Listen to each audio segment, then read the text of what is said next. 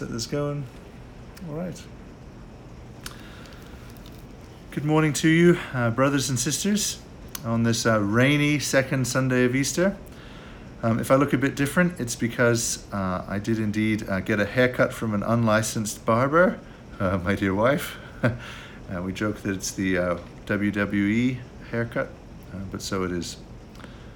My computer seems to be glitching all over the place, but we'll just have to proceed as best we can. Must be the storm, maybe. Okay. Well, the verse I'd like to preach on is John chapter 20, verse 20. He showed them his hands and his side, and the disciples were glad when they saw the Lord. In the name of the Father, and of the Son, and of the Holy Spirit. Amen. It was the nail marks and the scar on his side that proved to the disciples that the person that they were seeing was in fact the risen Jesus, that it was not an angel, it wasn't an apparition, it was no phantom of their imagination. It was the same man, the same God-man that they had seen killed 3 days earlier, who had now been raised from the dead. The nail marks was the vindicating proof. The nail marks show forth that the glory that Jesus has is the glory that's on the other side of suffering, the glory that is redeemed from suffering. It's not a glory disconnected from the trials of this life, not just a glory emanating from heaven, as glorious as that would be, but it's actually the glorification of a wounded and scarred body. The nail marks prove that it really was a body, that it wasn't just some sort of spiritual resurrection, that it really was his human body that was raised. The nail marks reveal that Jesus remains for eternity as the one who suffered.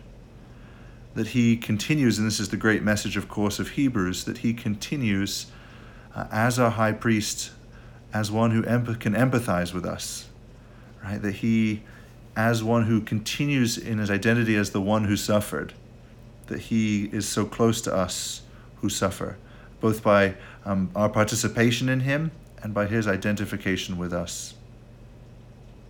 The nail marks prove all these things. And I think nail marks characterize all true Christianity.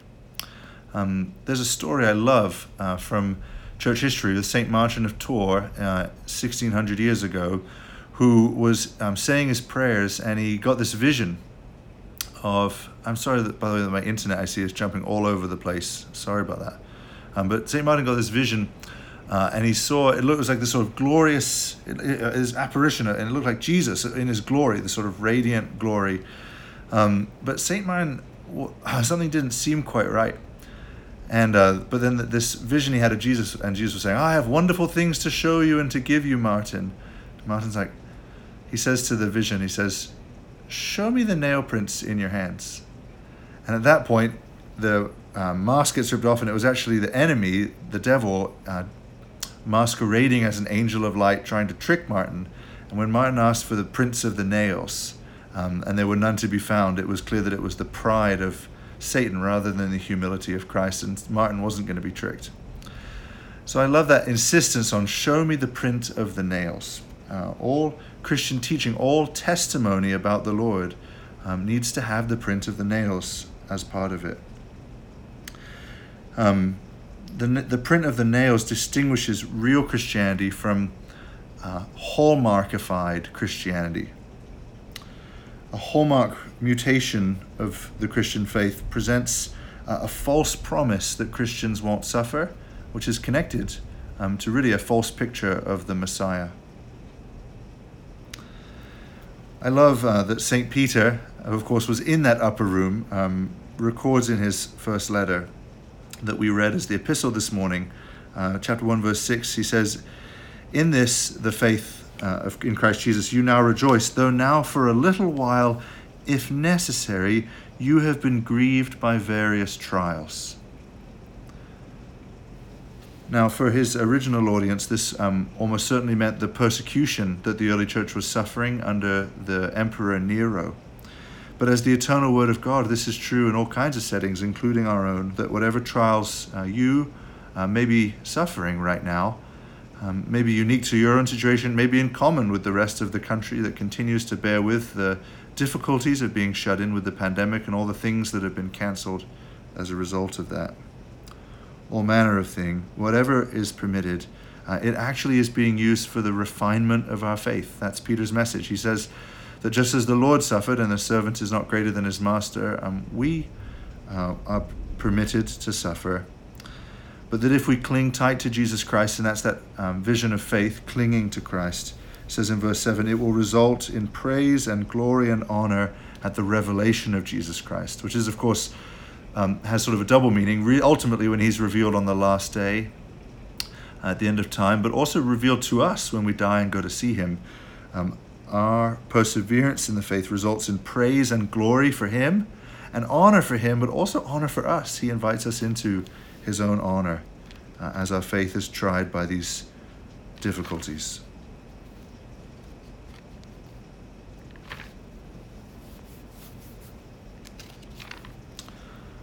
We, of course, cannot see Jesus right now, but we do cling to him. We're not fair weather fans.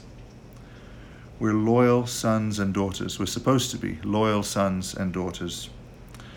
Or as 1 Peter chapter 1 verse 8 so tenderly puts it, though you have not seen him, of course Jesus, though you have not seen him, you love him. I love that verse. We, the church after the ascension, are the ones that the Lord Jesus himself called blessed on the Sunday after Easter when he said to Thomas, blessed are those who have not seen and yet have believed. Jesus has in view there all of us who have not seen and yet have believed. We have believed. I know all you who are watching have believed. But one of the things that this verse question raises for me is, do we love him? I believe in him, of course, but do I love him? Love him whom I have not seen. A great teacher that I was blessed to have in seminary used to say that, of course, love is more than a feeling. That's a truth that all Christians have learned and know. But that doesn't mean it's less than a feeling. That yes, the chief indicator that Jesus gives to us as to do we love him or not is do we obey his commandments, that we show forth our love for the Lord through our actions chiefly. And it's our obedience of Jesus that demonstrates to him and to the world that we do in fact love him. But for instance, take a marriage. If the love of a marriage was only characterized by sort of obedient, dutiful acts of service, it wouldn't be the fullness of marriage. No, of course, feelings are a part of that, and I think it should be so for Jesus, and that's why I find actually conviction in this verse, that I don't have the affection and the love for Jesus that I wish that I had. That when Peter says, though you've not seen him, you love him, my heart says, I've loved him a little bit, and I want to love him more. I was comforted when I learned, I think it was St. Augustine who said that actually the desire to love God more reveals the presence of love, at least in part, and so be comforted by that. And also ultimately, love for God can't be engineered by ourselves.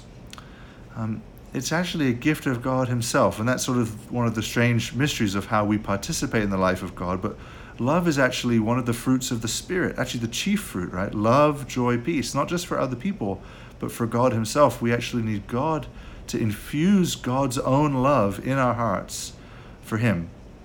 So in the face of this sort of tender challenge of 1 Peter 1:8, though you have not seen him, you love him, I think I'd like to close with a prayer for love, and there's actually one in our prayer book. It's a collect written hundreds and hundreds of years ago. I'm not quite sure how old it is, but it's been in the prayer book a long time. We now pray on the 6th Sunday of Easter, which is Rogation Sunday, and with this I want to close. It's on page 613 of your prayer book if you want to look it up after. O God, you have prepared for those who love you such good things as surpass our understanding. Pour into our hearts such love towards you. Pour into our hearts such love towards you. Pour into our hearts such love towards you, that we, loving you in all things and above all things, may obtain your promises, which exceed all that we can desire, through Jesus Christ our Lord, who lives and reigns with you in the Holy Spirit, one God, forever and ever. Amen. I invite you now to pray the Great Litany, continuing to intercede for the church and for the world, and after that to make an act of spiritual communion. And I can't wait till we can have a communion in person again. It seems like that's coming into view maybe sometime this summer. Who knows? Whenever the authorities permit corporate gathering again. Okay, God bless you, my friends.